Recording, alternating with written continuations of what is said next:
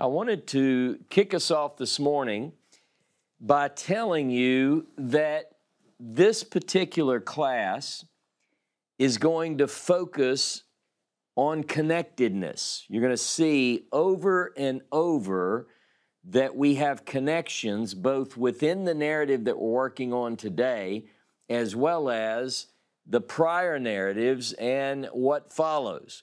In such an overwhelming, I guess it's so overwhelming that a person who's reading this and observing these connectedness points and the connections that we're going to talk about can't help but see a master hand behind these stories.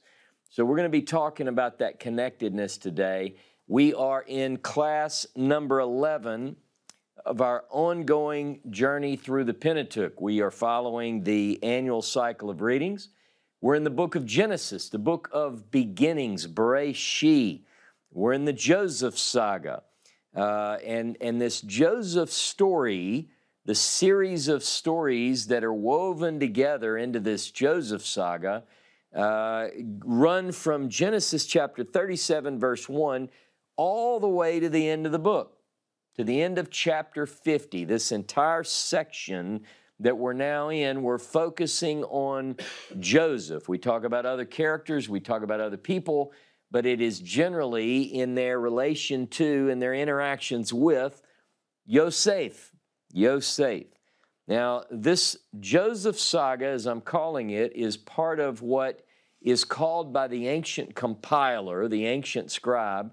It's a work called Ele Toledot Jacob. These are the bringings forth of Jacob. But even though Jacob still plays into the story, the focus is on Joseph. Ele Toledot Jacob is the 10th and final of 10 Ele Toledots in the book of Genesis. We've gone over this for the past several weeks. This is class 11, so you know this. But we are now in the final Ele Toledot, the final division that runs from Genesis 37 to the end of the book. Did last week feel extremely long to anyone else? Well, it should have, because between the close of last week's class and the beginning of this week's class, the narrative informs us that it's been 2 years. I don't know if your week felt like 2 years worth, but it was long for me. And so here we are, 2 years later. Now, last week, when we closed, Joseph was forgotten, and Jacob and Judah are both in mourning. Remember, Jacob is mourning his son Joseph, which he said, "I'll go down to my grave in grief." He refused to be comforted. Somebody had a question. I can't remember who it was. And the question was, does it say refuse to be comforted, or he was didn't possess the ability to be comforted? It said he refused to be comforted. The language clearly indicates, and the way I want you to understand the Hebrew is, when they would approach him and say, "Daddy," and try to comfort him, he would say, "Stop, I don't want to be comforted." He wanted to be in that place. He was so heartbroken and devastated. So it clearly says he refused to be comforted. Now remember, in Jeremiah chapter 31 and verse 15, that Rachel too is said to refuse to be comforted. And we're going to touch on that a little bit again this week. Now Judah is mourning because he's lost 2 sons. And Jacob, as we begin today's class, has only lost 1. Now remember last week I talked about there's a departure in Genesis 38. Seems out of place, but I'm here to tell you that the compiler, the final editor, the redactor, the scribe who pulled these stories together, put that story exactly where we needed it, and you're going to see that today. It's put there for a reason, because some of the things that it communicates in Genesis 38, you have to have them for today's class. If you didn't cover it, you'd be at a loss. You wouldn't understand certain inner workings of the narrative flow. So that was for a very specific reason. And of course, Joseph is in prison, and he has just given the interpretation to two of his cellmates, if you will, and he told them, he told the cupbearer on his way out, just don't forget me here. But it was clearly indicated at the close of last week's annual Parsha, that's exactly what happened. Joseph was forgotten. Now, this week, if it hasn't been made clear up to this point, it will certainly become clear today that behind the scenes, behind the front piece of the narrative, there's an unseen hand working, guiding, making these things happen. God is working behind the scene, even in the situations that I described of Joseph's locked up state, his loneliness, his feeling of being forgotten. God is working behind the scenes. Judah and Jacob in their mourning, God is working behind the scenes. And what we're going to find today is that those three situations, as tragic as they are going to come together. You'll see a purpose in God's plan in each of these tragedies. So that's one of the things that I want you to watch for. So the point being that in point of fact, God is using the very circumstances which they find themselves in to achieve His plan and purpose. Again, we're looking for connectedness today. There is a beauty that's going to be realized from the words, in connection with the words, and on the basis of the words. One of the things that I'm learning as I work through and spend more time in the Hebrew is that there's so many nuances in the Hebrew that connect words and phrases between these stories that you will not see in English. And so that's what I'm going to try to bring out for you today as we make our way through. We're dealing with the story begins with dreams. The Joseph Saga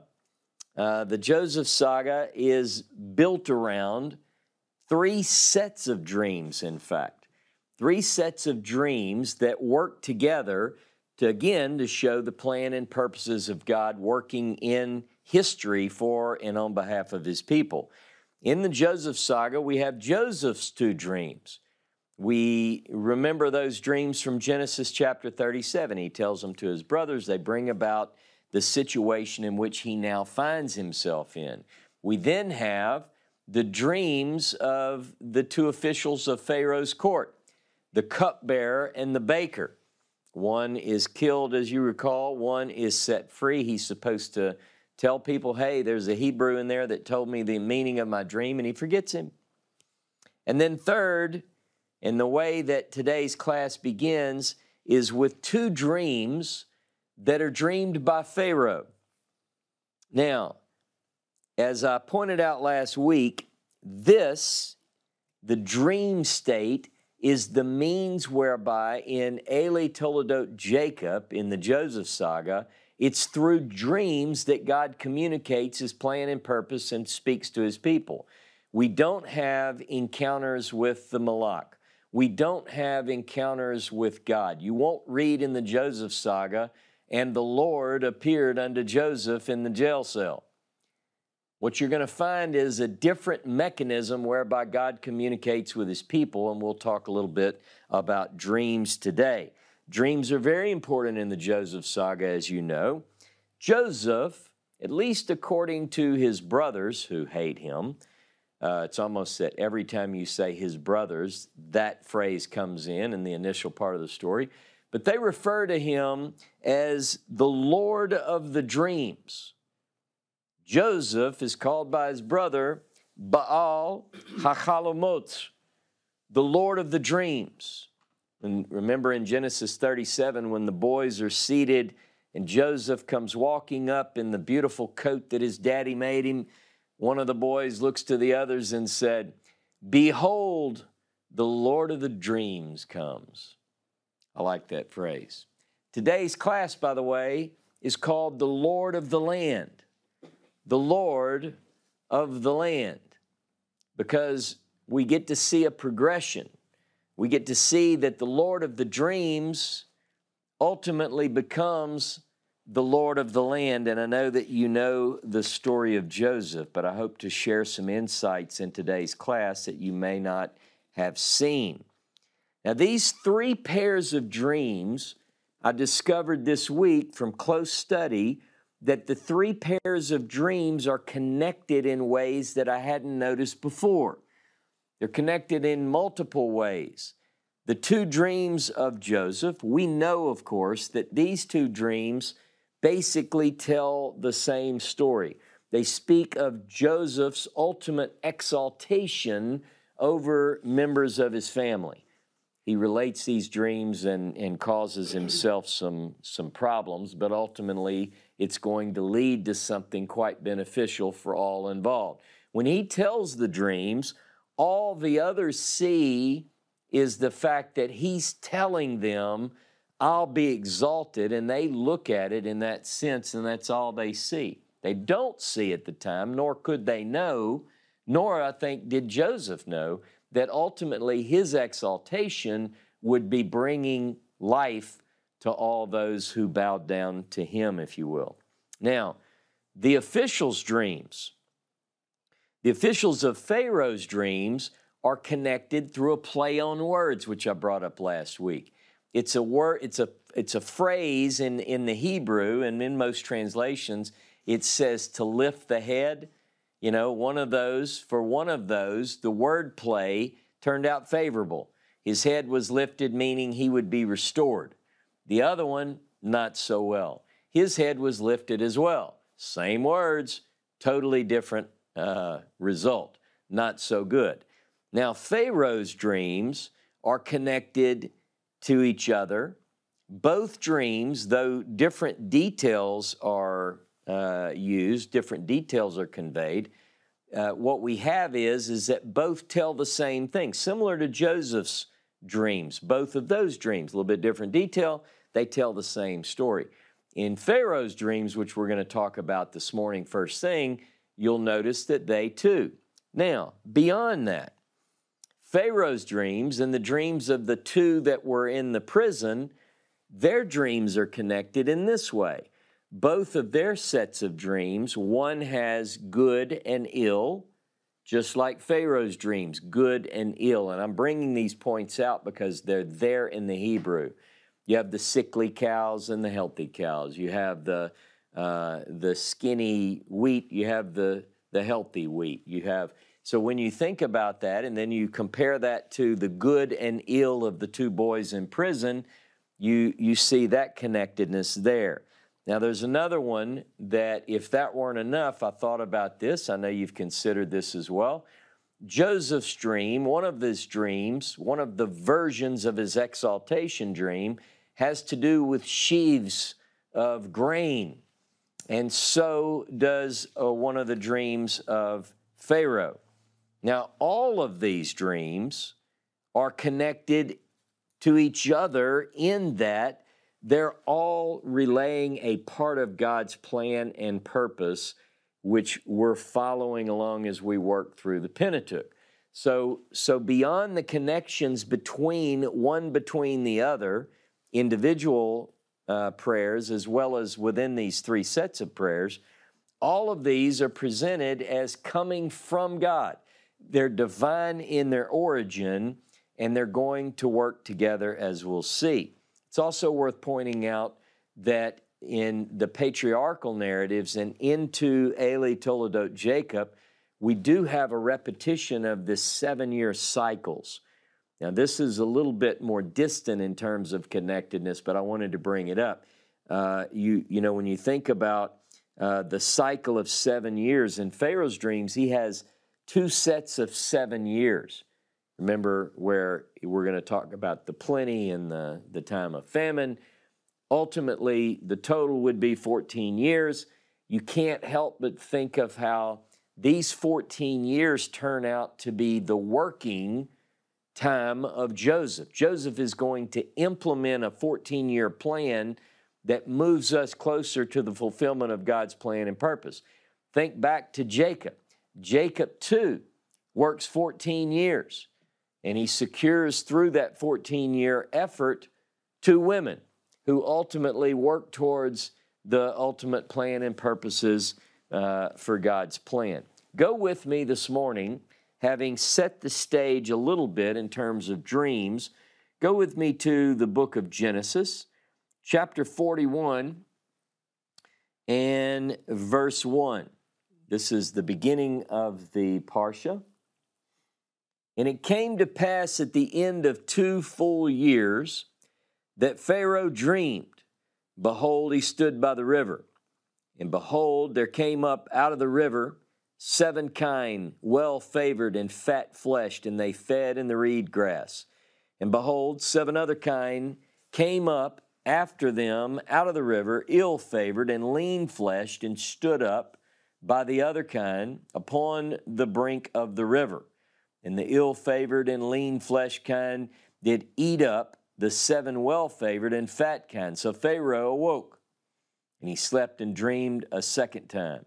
And behold, 7 ears of grain came up upon one stalk, rank and good. And behold, 7 ears, thin and blasted with the east wind, sprung up after them. And the thin ears swallowed up the 7 rank and full ears. And Pharaoh awoke, and behold, it was a dream. And the wise men are unable to interpret Pharaoh's dream. And what this sets stage for is something which will be repeated in the biblical text later. Remember in Daniel chapter 2, the story is very similar to what we read in Genesis 41. You have a foreign ruler who has a dream. He presents the dream to those who are supposed to be able to give him the meaning, and they're unable. And in that dream, in Daniel chapter 2, we also happen to have in prison a boy, or in the area happens to be a Hebrew who can interpret the meaning. The Hebrew is given the meaning, and then ultimately the Hebrew is exalted. Now, I think that this is intentional, and I think it's very interesting, and I think we have other examples of that. We're going to talk a little bit about that as well. I have that later in the notes. Now, I wanted to bring up this point that when we talk about those Hebrew youths who are given the meaning of dreams, they give credit to God. Let's look at a couple of these examples. Go with me to Genesis chapter 40. This is important to know because some of you might be dreaming dreams and seeing visions. All right, so go to Genesis chapter 40 and verse 8.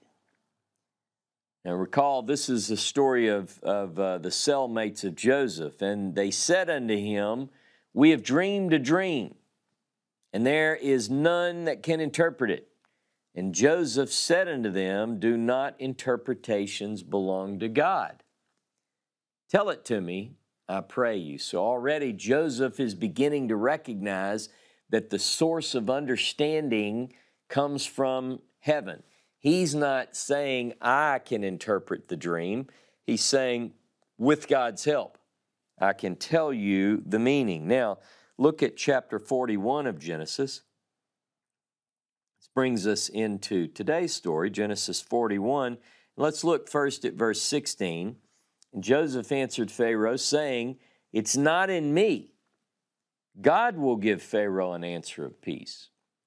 So remember, Joseph has this straight. Now, what we're noticing is Joseph's come a long way since the early chapters of our introduction to him in Genesis 37, where he just tells the dream. Here, he seems to possess an ability given by God to tell you the meaning of the dream. And even when those dreams seem obvious in their interpretation, Joseph gives credit. Look down at verse 25 of chapter 41. And Joseph said unto Pharaoh, the dream of Pharaoh is one. What God is about to do, he hath declared unto Pharaoh. So again, Joseph is pointing out that this dream comes from God. God's about to do something. He gives this dream to Pharaoh so that he'll know. It doesn't help Pharaoh. Pharaoh has to have this Hebrew key. That'd be a good name for a book, wouldn't it? The Hebrew key, and talk about the dreams in the Bible and how God even has a dream. Remember the class Dr. Tabor gave. Look down at verse 28. In 28 it says, "That is the thing which I've spoken to Pharaoh, what God is about to do, he has showed unto Pharaoh." So I just wanted to bring that out. Now for comparison, go with me to Daniel, to the book of Daniel, chapter 2. Daniel chapter 2, and I would suggest that if you're into this, the dream state, and you're going to pick up a little extra study this week based on this Torah portion, go ahead and go and read Daniel chapter 2. Let me back up to verse 27. Daniel answered before the king and said, "The secret which the king hath demanded can neither wise men, enchanters, magicians, nor soothsayers show unto the king. But there is a God in heaven that revealeth secrets, and he has made known to the king Nebuchadnezzar what shall be in the latter days. Thy dream and the visions of your head upon your bed are these." Remember, he's now going to give the interpretation. So both of these Hebrews are advising these foreign rulers on the meaning of their dreams, and they are relating to them that the gift comes from God. Now recall, let me go with me to the book of Joel, just to have this in your notes. In the book of Joel,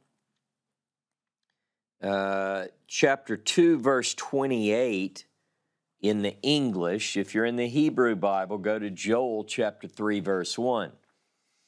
"And it will come to pass afterward that I will pour out my spirit upon all flesh, and your sons and your daughters shall prophesy, your old men shall dream dreams, your young men shall see visions." Get ready, John. You're one of the old men, so you're going to dream dreams. Some of the younger people out there will have visions. One of the things that I want to talk to you about today, because it's related, we're talking about dreams. We're talking about the interpretation thereof and how it comes from God. Here, we just talk about a pouring out of the Spirit upon all flesh. One of the things I'm going to talk to you today about in this Pentateuch class is the indwelling presence of the Holy Spirit. This is a full gospel Torah teaching today. So get ready, because I want to share with you some things, insights that I wish that people knew who are involved in other understandings of the movement of the Spirit. Because I think that a lot of times people who enter into this world of the Hebrew Bible, perhaps they come from another background or something, they leave that spiritual element aside.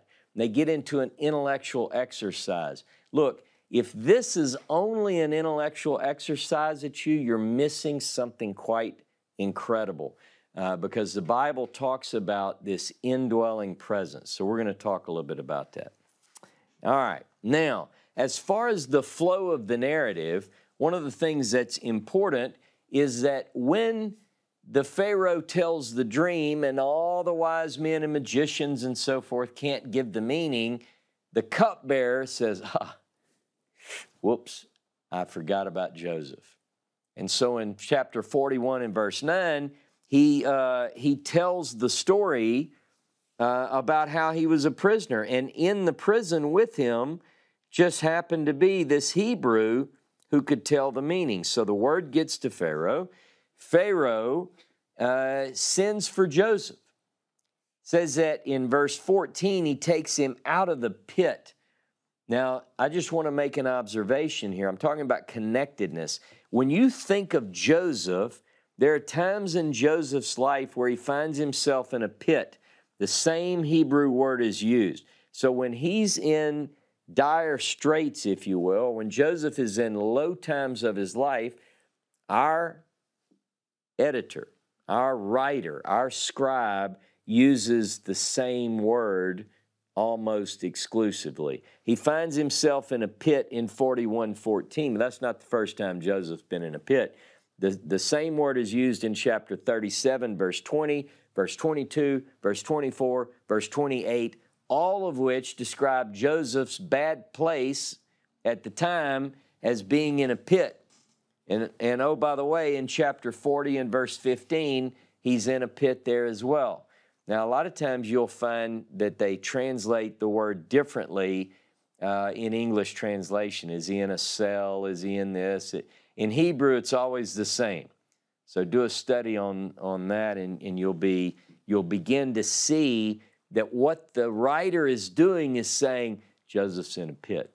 Joseph's in a pit. Joseph's back in the pit. Remember, Joseph's story is one of riches to rags, to riches, to rags, to riches. You follow the pattern. You're going to see patterns all through this. Now, also, look at verse 14 with me, Genesis 41. Then Pharaoh sent and called Joseph, and they brought him hastily out of the dungeon pit, and he shaved himself and changed his raiment, is the ASV, and came in unto Pharaoh. He changed his garment. Now, what is significant about this is that, as I pointed out last week, the story of Joseph, the scribe, also, when he's in the low places of life, he's in a pit, and it's always related. Every story about Joseph, I want you to imagine, like I said in the previous class, it's like a play being acted out before us. Joseph changes a garment. By the way, I got all your notes. Everybody said, oh, you didn't see the Technicolor code or whatever, so I said, okay, I'll watch it. I always get in trouble. I never take a break and just watch things, so evidently somebody's beat me to it. We'll see how good it is. But he changes his garment, and he goes out. Now, Pharaoh tells Joseph the dream, verses 15 through 24. I'm not going to read the entire thing. And he is told by Joseph that the dreams relate the same story in their meaning. You have ears and cows, and both of these are telling the same story. I just had a thought, ears and steers, but I think steers, I'm not a cowboy, so steers are taken care of where they can't breed, and they're just used for meat. So I don't think that's what it is. But it would be a catchy title. I just use it for the rhyming effect. But ears of grain and cattle. Go with me to verse 32, chapter 41 and verse 32. Sometimes I just say something that hits my mind. I need to bridle myself. And for that, the dream was doubled unto Pharaoh. It's because the thing is established by God, and God will shortly bring it to pass.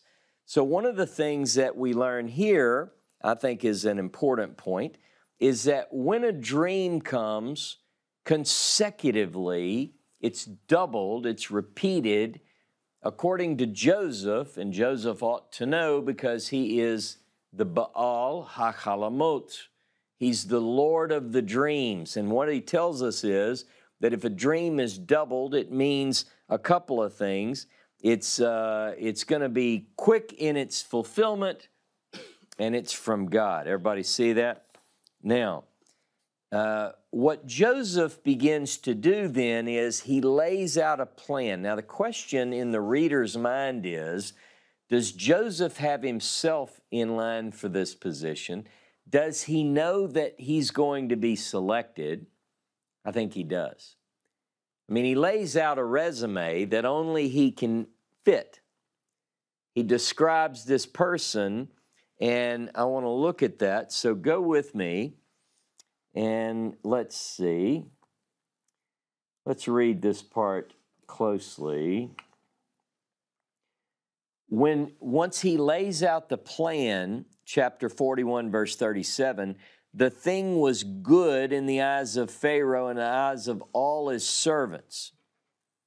And Pharaoh said unto his servants, can we find such a one as this, a man in whom the Spirit of God is. Now, in Hebrew, Ruach Elohim. Ruach Elohim. Now, you're going to see shortly that Joseph actually sort of laid this resume out. You know, you have to appoint someone who has these abilities that can help you get through this thing. And then Pharaoh recognizes, look at verse 33.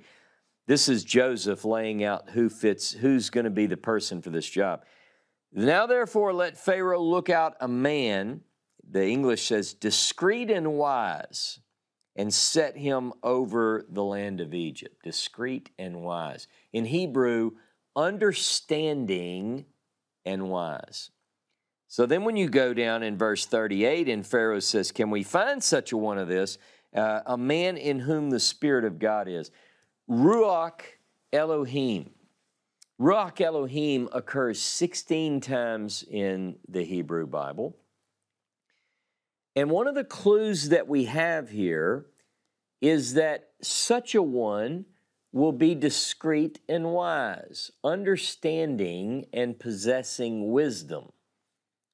Now, you're going to be surprised to learn exactly what that indicates to it, because as it turns out, these qualities are traits. Understanding and wisdom are connected to the indwelling of God's Spirit.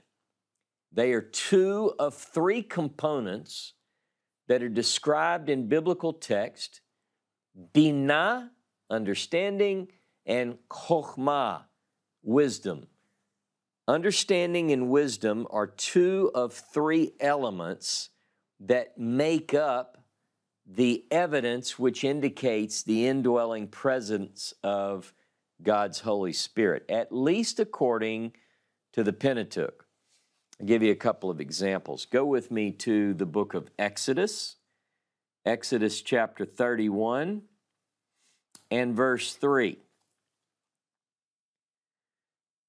We could back up to verse 1. Jehovah spake unto Moses, saying, See, I have called by name Bezalel, the son of Uri, the son of Hur, of the tribe of Judah, and I have filled him with the Spirit of God.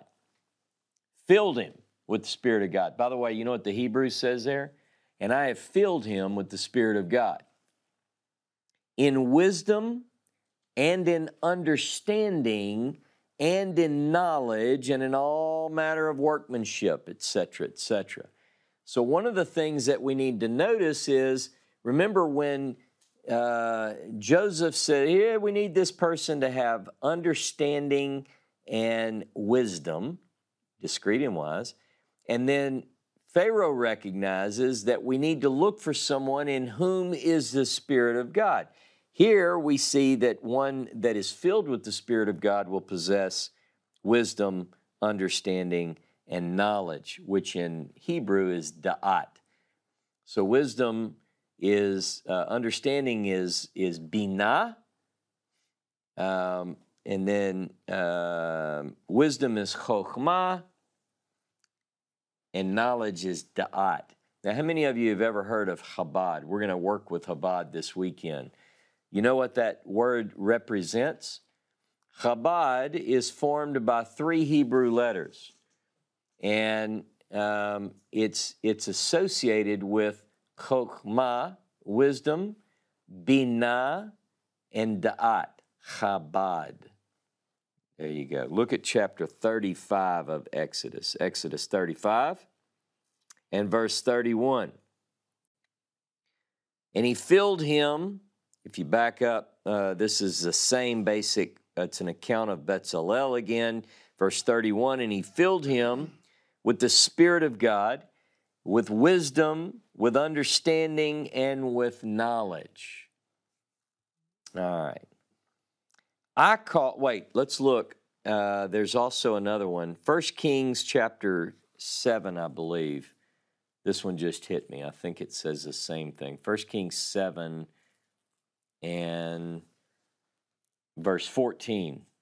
Predictably, by the way, we see this again. Look at 1 Kings 7:14, talking about Hiram of Tyre. It says, he was the son of a widow of the tribe of Naphtali, and his father was a man of Tyre, a worker in brass, and he was filled with wisdom and understanding and skill.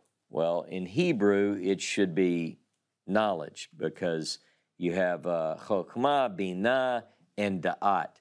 So predictably, we have another artisan who's filled with the Spirit of God, and he is granted these, what I call, the roots of the Spirit. Now, you've probably heard of the fruits of the Spirit. These are the roots of the Spirit, because these represent the evidences of an indwelling of God's Spirit. And by the way, go with me to Proverbs chapter 3, Proverbs 3, and verse 19.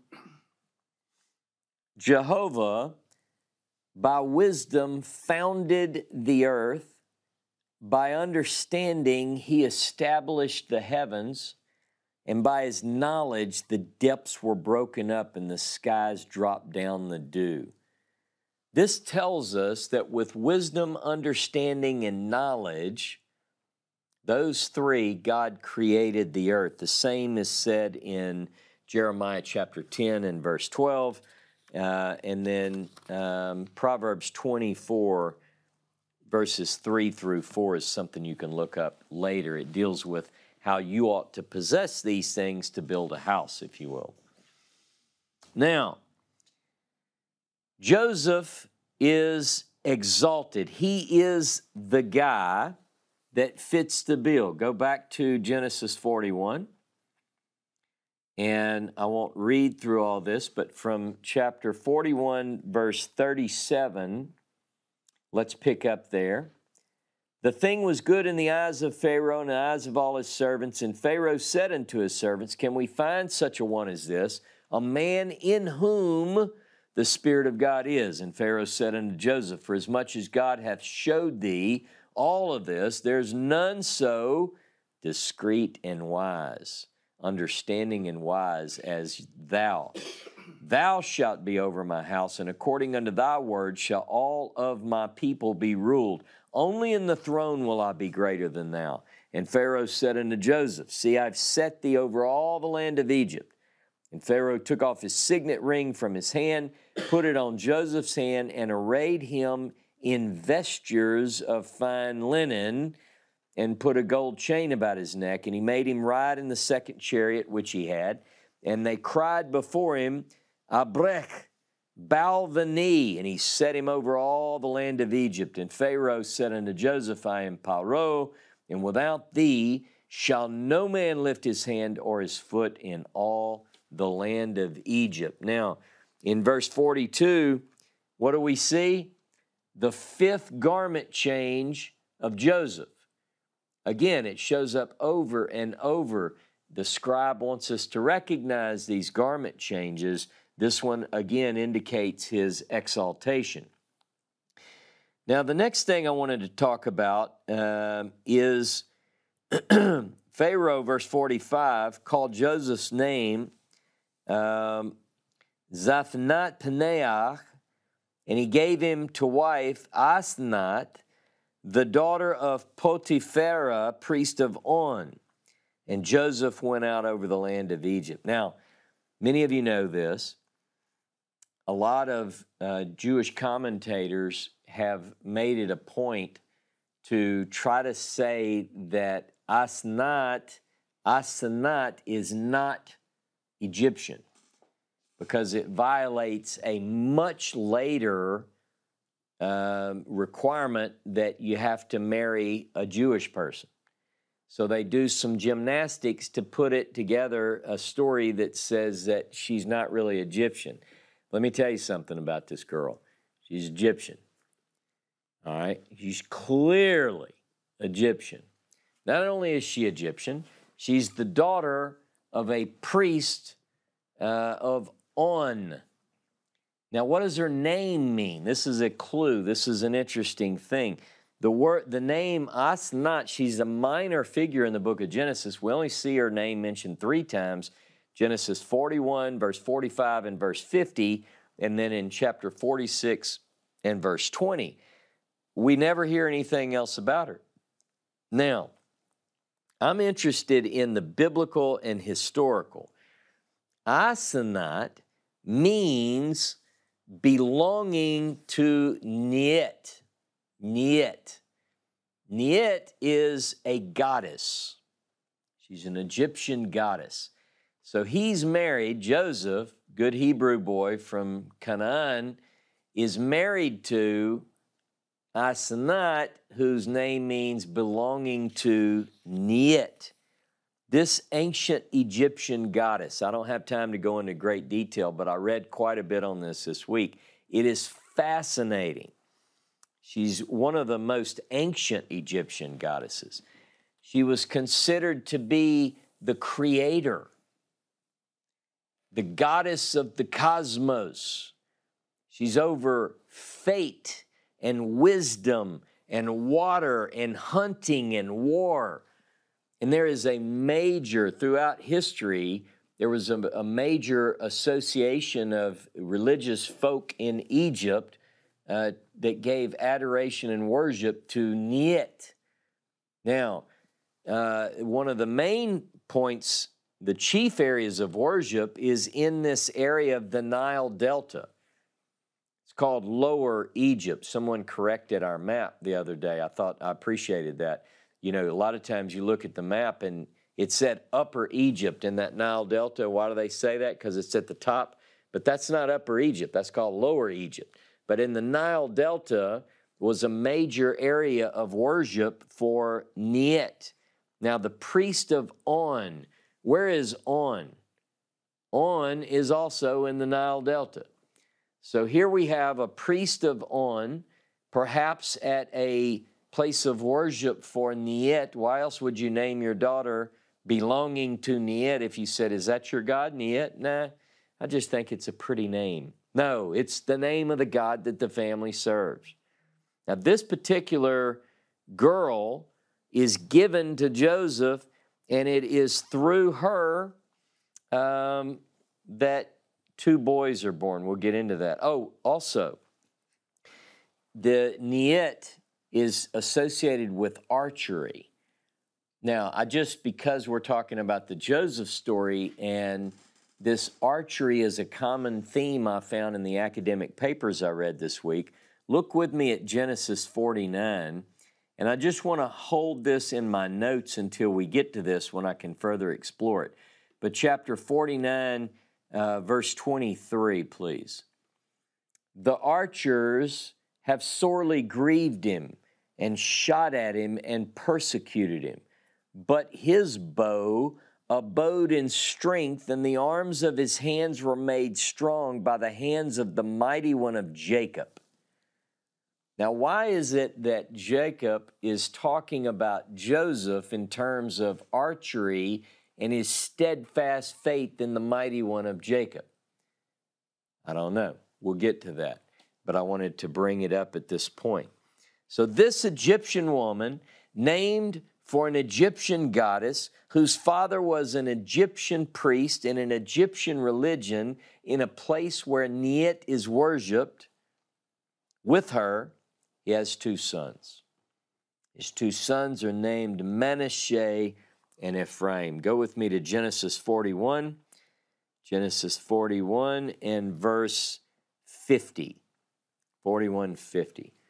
And unto Joseph were born two sons before the year of famine came. All right?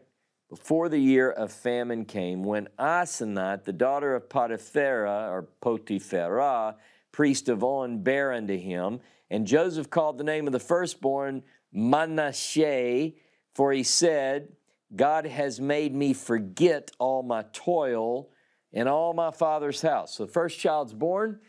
He names the child Manasseh, which is related in Hebrew to the word that means to forget. It's a play. Now, the fact that you name your child, I have forgotten all my toil and my father's house, means what? You haven't forgotten all your toil and your father's house. It's a hopeful designation. It's a name that says, I hope that this child helps me to forget. I'm established here. I have a family. I have a beautiful pagan Egyptian woman. A lot of eye makeup. And I don't have to think about going back to Canaan. Now look, verse 52, in the name of the second called he Ephraim, for God hath made me fruitful in the land of my affliction. So he's got these two boys. He's between the age of 30 and 37, closer to 37 when his sons are born. How do we know this? Well, we know that the story begins today. It's been 2 years. We know that he's about 30 years old when these events take place, and then, it's been a few, so he has them around 37. Now, in chapter 42, it's starting to get into the connectedness I want to share with you really in today's class. Jacob saw that there's grain in Egypt. Commentators point this out all the time. How does he see it? Well, verses 1 and 2 says he saw it and he heard it. So he hears that there's food in Egypt, and he sends the boys. Now, he doesn't send Benjamin, but he sends the other 10. He sends them to go get grain. And as in the dream, though not in its fullness, 10 brothers in chapter 42 bow down before Joseph. They don't know who he is. Remember, he's had this dream in chapter 37, verse 7, verse 9, and verse 10, that the family's going to bow down to him. Well, this isn't everybody. It's only 10 of them, but the 10 do bow down. That first dream in chapter 37, where he talks about the sheaves and the wheat, there's no number given as to how many bow down. I do want to make a correction to last week's class. Timothy Thompson brought this up in a discussion with me because I said, how do we know that Benjamin is born at a certain time? And I got into that question because I was looking at some depth of the text. And he said, no, it's got to be that Benjamin is born because you have 11 bowing down, right? Remember that? The 11, the sun and the moon and the stars. And so anyway, I'm writing something up on that to put out. Good observation, though. Now, in verse 7, this is one of the things I want to talk about, that the scribe is making a lot of effort to show a connection within the text and the stories. Joseph recognized them, and it says, but treated them as strangers. Now, the same Hebrew word, the same Hebrew root word is used in both of those places. Joseph recognizing and treating them as strangers, same root word. Now, that's interesting. All right? But it's the same root. So how do you translate? Obviously, if I look at it in English and I say, Joseph recognized them, but treated them as strangers, would you have any idea that the underlying Hebrew is the same? I certainly wouldn't. Let me read this in this translation and see what it says. Joseph saw his brethren, and he knew them, but made himself strange unto them. But in Hebrew, again, the Hebrew reflects the use of the same word. Vayarkirem. And then later it says, Vayit nacher. The kaf and the resh are part of a word that is used for stranger, someone who is not recognized. But in various forms, the root idea has to do with recognized or recognition, identification. All right? So sometimes it can mean that person is identified with that group, or that person is not identified with that group. You see how it can play both ways. So, same Hebrew word. Now, it's part of a play on this idea that runs throughout the stories of Genesis, brilliantly inserted in the stories, but missed because translations don't find a way to show you the beauty of this. Give you a couple of examples. Look at Genesis 37:32. Genesis 37:32. Listen to this. It says, "And they sent the coat of many colors, and they brought it to their father and said, 'This we have found. Know now whether it is your son's coat or not.'" Well, in some translations it says, "Identify this." Or do you recognize this? Is it because the Hebrew is the same idea? Recognize. Now in Genesis 38, verse 25, remember Judah leaves his things with Tamar? And then when she gets pregnant and he brings her before, out in the public to condemn her, she said, "Oh, excuse me, can you tell me who these belong to? Can you identify these?" Same Hebrew word. But that's not all. It goes throughout the stories of Genesis largely unnoticed, or should I say unrecognized. Isaac in Genesis 27, verse 33, same word, didn't recognize Jacob. Same word. Jacob to Laban, when Laban accuses him of stealing his idols and he's looking, you know what Jacob says? "Hey, search my stuff, Laban, and point out or identify, recognize anything that belongs to you." That's Genesis 31:32. Same Hebrew word. When the boys say to Jacob, "We have this coat, please identify it," Genesis 37:32, and then he identifies it in verse 33, same Hebrew word. When Tamar says, as I covered, when Judah recognized that those were his things, same Hebrew word. So this is an idea. Now we're at the story now where it says all of a sudden Joseph recognizes them, but they don't recognize him. He treats them as someone not recognized. Like he's acting like, "I don't even know who you are. In fact, you're spies." He accuses them of spying. Now look at their answer. Go with me to Genesis 42. Genesis 42, and let's pick up at verse 10. This is their response to "You are spies." "They said unto him, Nay, my Lord, but to buy food are thy servants come. We are all one man's son. We are true men. Your servants are no spies." Well, that's to be seen. Are they true or not? But in verse 11 and verse 13, they convey that they are sons of one man. The youngest is with the father. And then they say, "One is not." And they knew. One is not. Well, who is that? Talking about Joseph. Joseph's there, and they said, "Look, the 10 of us, we're all sons of one father. The youngest is with daddy, and one is no more." This "anenu" shows up over and over in the text, Genesis 37:30. Remember, let's look at that real quick, and then I'll move forward. But Genesis 37:30, this is the response. This is the first occurrence in the story of Joseph. This is talking about Reuben.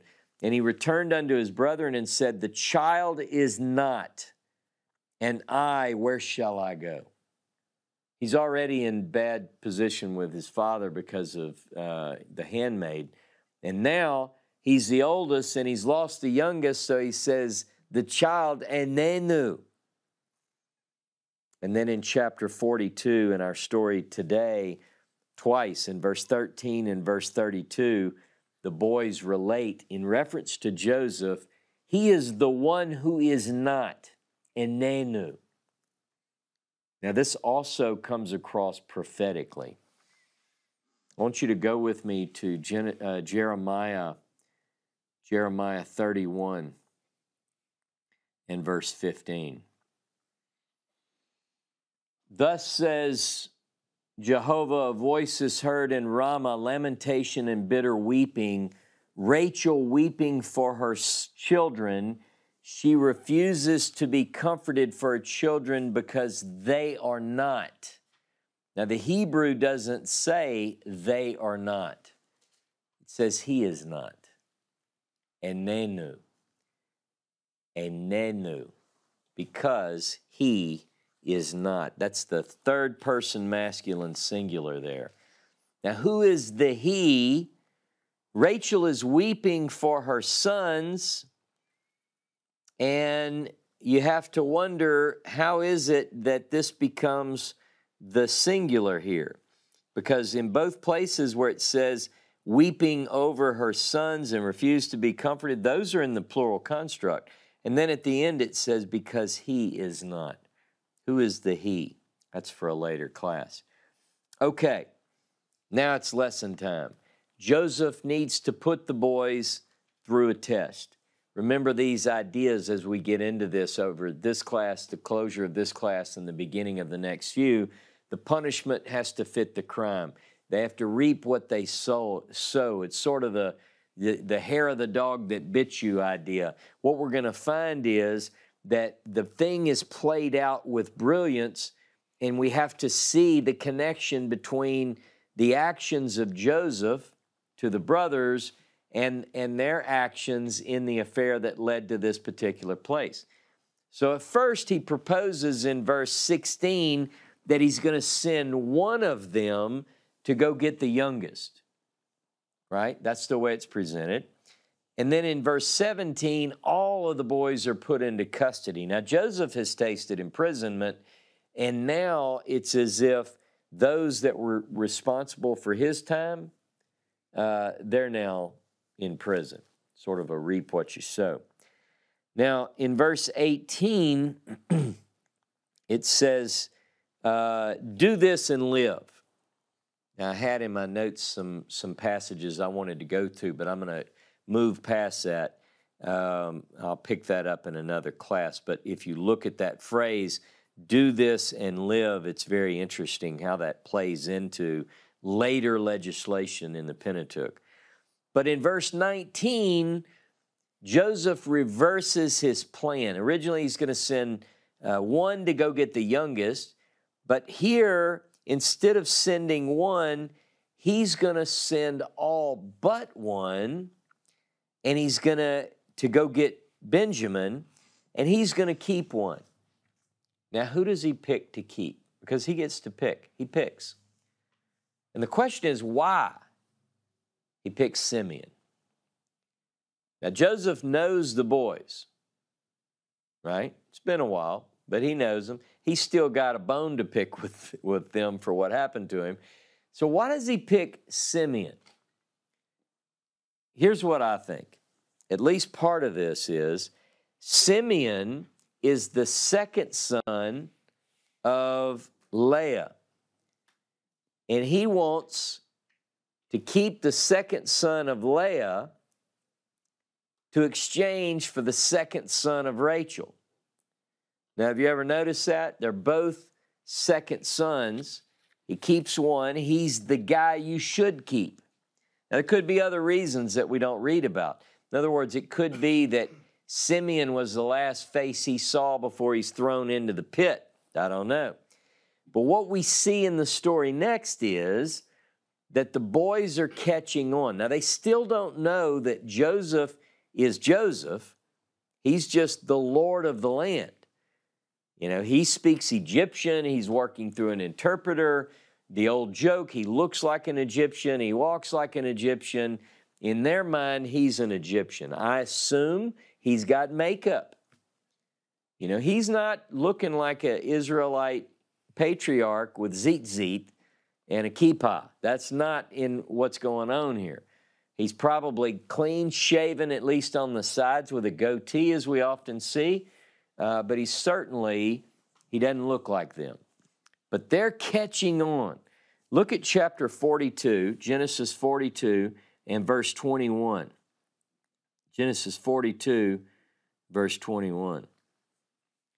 And it says, they said to one another, we are verily guilty concerning our brother. in that we saw the distress of his soul. Now, when I read this, it gets me. Because we didn't get that in the story of when they threw him into the pit. But when I read the words here, they saw the distress. They saw a terrified boy. And we were verily guilty concerning our brother, in that we saw the distress of his soul when he besought us. You can imagine young Joseph is, please, guys, please, don't do this, don't do this. And they did it anyway. And we would not hear. Therefore is this distress come upon us. And Reuben answered them, saying, didn't I tell you, don't sin against the child, and you wouldn't hear? Therefore also, behold, his blood is required.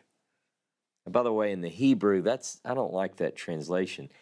Behold, also it says, v'gam damo, and also his blood, behold, is seeking. I get the impression from the Hebrew, this is my understanding, that Reuben says, his blood is coming after us. That's what it means. It doesn't mean his blood is required. What is that? His blood, the word is darosh. His blood is seeking. It's like it's chasing us down.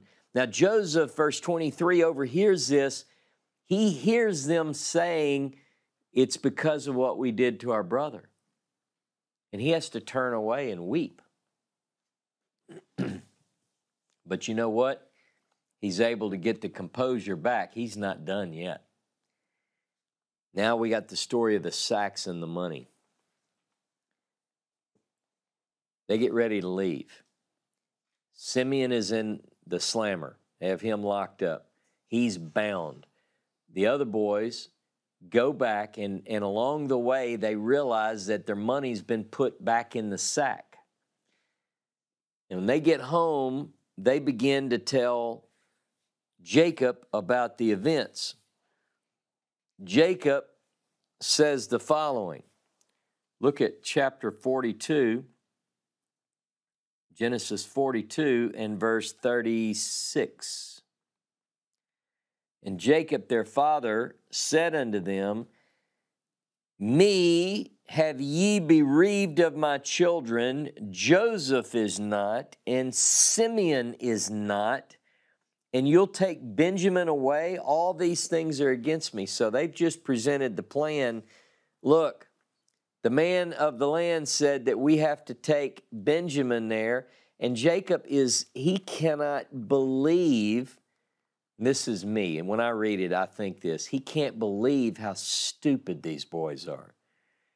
How could you possibly think that I'm going to let you take another one of my boys? Joseph is dead, Simeon is no more, and I'm going to give you another? I think he's literally at wit's end with these guys. I mean, this is the way I read it. Reuben offers, look, you got to trust me on this one, Dad. If this doesn't work, basically, now, I don't think Jacob wants to hear a dadgum thing that Reuben has to offer, and he ignores him. He refuses to go with that plan. And then Jacob refuses to address the issue. They said, we can't get any more wheat, and you can't have your son back until we bring Benjamin, because he thinks we're lying. We got to bring Benjamin in order to get Simeon back. And Jacob doesn't address it. And I know why. I'll tell you in a minute. But you know what? They get low on wheat. But you see, in his mind, he can't face losing a third son. He can't take that possibility, that chance. As far as he knows, Joseph is dead. Simeon, for all he knows, is dead. And he can't give up a third son. But the only person in the group that can relate is someone who also had lost two sons. See, we wouldn't know this. But Genesis 38 was out of place, we thought.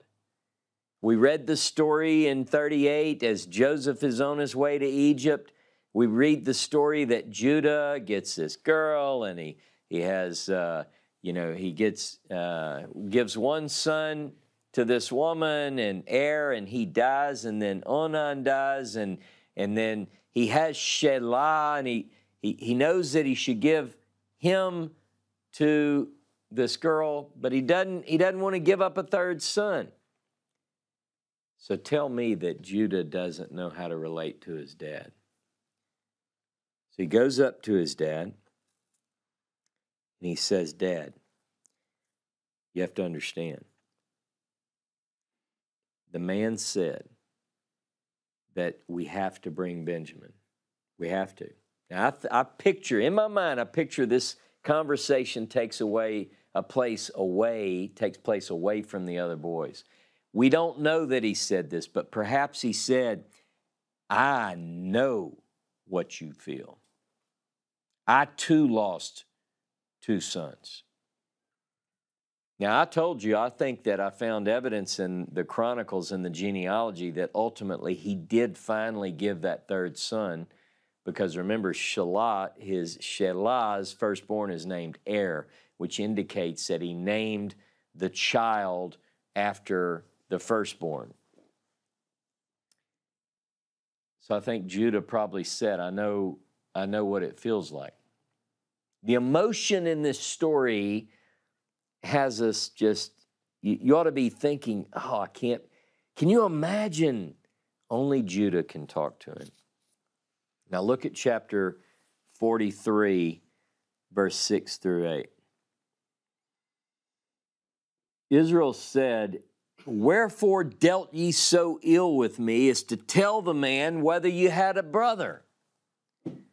And they said, the man asked straightly concerning ourselves and concerning our kindred, saying, is your father yet alive? Have you another brother? And we told him according to the tenor of these words. Could we in any wise know that he would say, bring your brother down? I want you to feel the frustration there. The boys said, we didn't volunteer this information. The guy asked us, do you have your dad? Is your dad okay? Do you have another brother? Yes, we have another brother. And then they said, how would we know? He'd say, well, bring him down. You say, well, they have a good point. Jacob is basically saying, why did you divulge that much information? Don't ask, don't tell. If they didn't ask you for it, why would you tell them that? Or is he saying, why did you tell the truth? I mean, because really they told the truth. Or did they? Jacob assumes that the boys have screwed up again, that they volunteered that they had another brother. Their side of the story is, the guy asked us pointedly. We're not going to lie to him. So who's telling the truth? Is Jacob right? Does he understand that his boys messed this up by telling, or did the man ask? Well, we can easily go back and look. Have you ever done this? Let's see who's telling the truth here. Is Jacob right? Does he know his boys have screwed up? Look at chapter 42, verse 9.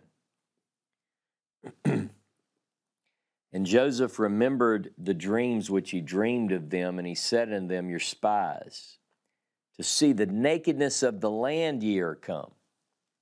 And they said unto him, nay, my lord, but to buy food are your servants come. We are all one man's son. We are true men. Your servants are not spies. And he said unto them, nay, but to see the nakedness of the lands you are come. And they said, why?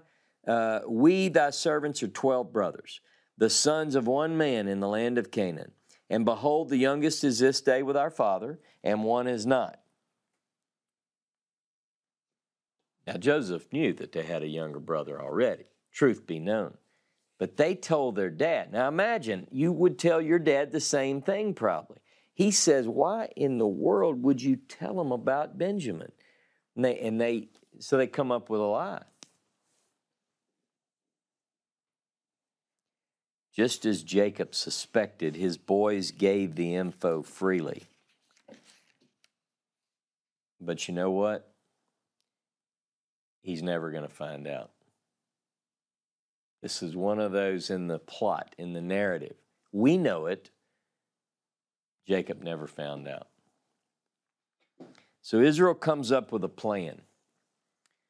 And he says in verses 11 through 14, you're going to take your brother, because Judah convinces him. Take your brother and bring some things with you. Now I want you to look at this. Chapter 40, let's see, Genesis 43, verse 11, or let me see. Yeah, 43:11. And their father Israel said unto them, if it be so, now do this. Take of the choice fruits of the land in your vessels, and carry down the man a present. A little balm, a little honey, spicery and myrrh, nuts and almonds, and take double money in your hand, and the money that was returned in the mouth of your sack, carry again in your hand, peradventure it was an oversight. Take also your brother, and arise and go again unto the man. Now, why is it that he brings balm and ladanum, which are two of the things that are being brought? Why do we need to know this? Because of the connectedness with the story. In Genesis chapter 37 and verse 25, we have the reason. Genesis 37, 25. And they sat down to eat bread, and they lifted up their eyes and looked, and behold, a caravan of Ishmaelites was coming from Gilead with their camels, bearing spicery and balm and myrrh, going to carry it down to Egypt. The Hebrew reflects that the same things that the Ishmaelites were carrying in their caravan, Joseph now sends with Benjamin.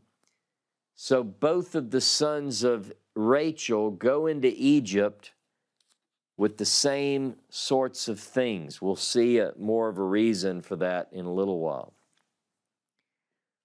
Now,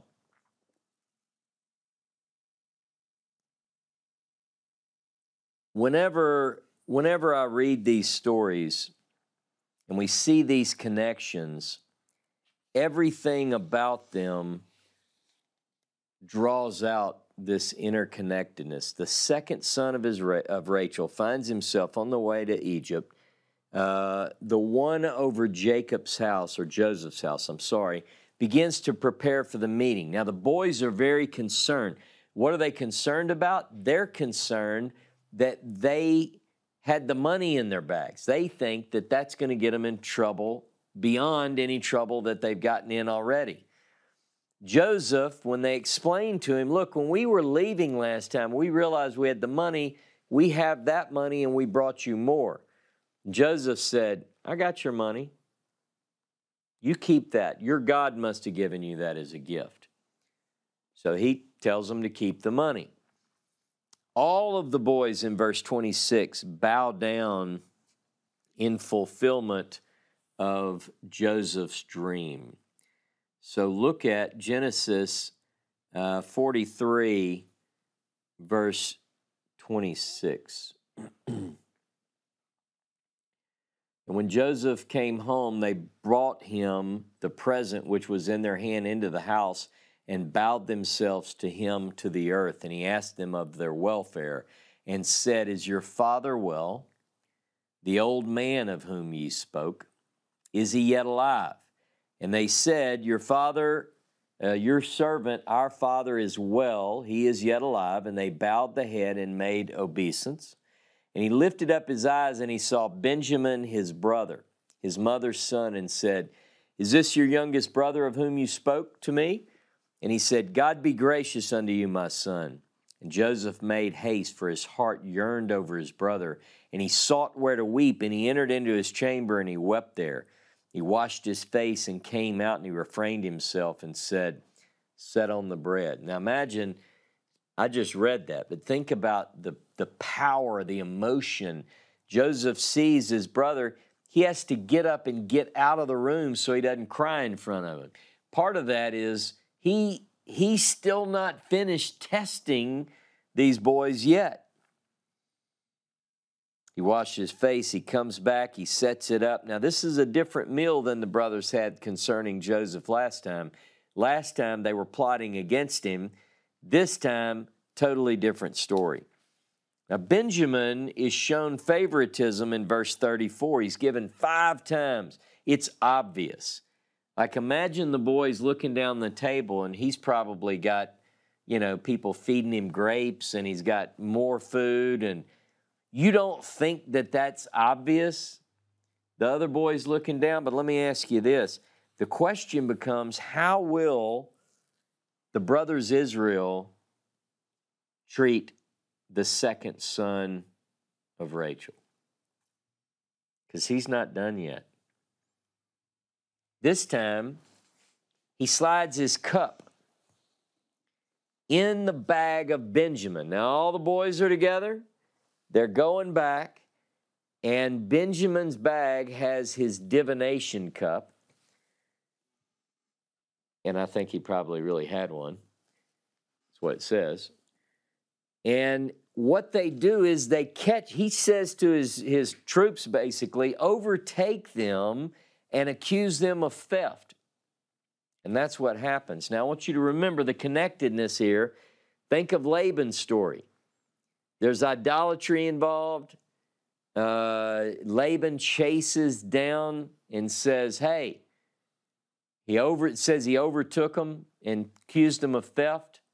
Same story. The verbs agree, everything. Verse 9, you know what they say? Look at verse 9, chapter 44. See if you see a connection here. Chapter 44, verse 9. With whomsoever of your servants it be found, let him die, and we also will be my Lord's slaves or bondmen. Remember what Jacob says to Laban? Whoever you find the idol with, they'll die. Same story.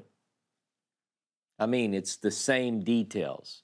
It's being played out again in the life of Joseph. This is why the rabbis say that the things that happen to the fathers happen to the descendants. They don't come up with these sayings unless there's a reason. It shows it over and over. That's Genesis 31:32, where Jacob says that to Laban. And Joseph, they said, kill the person who has it, and we'll all be slaves. Joseph counters that. He said, no, the person who has it will be my slave, and the rest of you can go away. You're free to go. The drama unfolds. Imagine this. They tear their garments. I mean, they know they can't go back and tell their father that Benjamin's not with them. That's not an option. They're distressed. They rip their garments. Remember the story, Joseph's garments being ripped and coated in blood to appear that a beast has eaten him. Judah has an offer in verse 14 through 17. He says, all of us will be slaves. I didn't get that. Siri trying to help me out here. All of the boys will be servants. Remember his plan for Joseph when they were talking about killing him in Genesis 37, verse 26 and 27. Judah's plan at that time was, let's not kill him. Let's just sell him into slavery. Now, Judah offers that they all be put into slavery. You see how the stories are connected? Verse 17, Joseph says, no, just him, whoever's got it. And y'all go back to your father's house in peace. So we're all sitting on the edge of our seat. How is the story going to move forward? And you're saying, well, we all know how the story goes. Well, you still watched the Titanic. You knew that the ship sank, so you have to play along with me. Is Benjamin going to be left in Egypt? Tension is at the highest point. But one thing is on the mind of Judah and the mind of Joseph. One person. They're thinking about the same person. It's the same person each of them are totally thinking of. And I can prove who that is, but I'm not going to do it today. Join me next week and I'll tell you what was on the mind of on Joseph's mind and on Judah's mind. Shabbat Shalom, Shavua Tov. Have a beautiful week. See you next Saturday.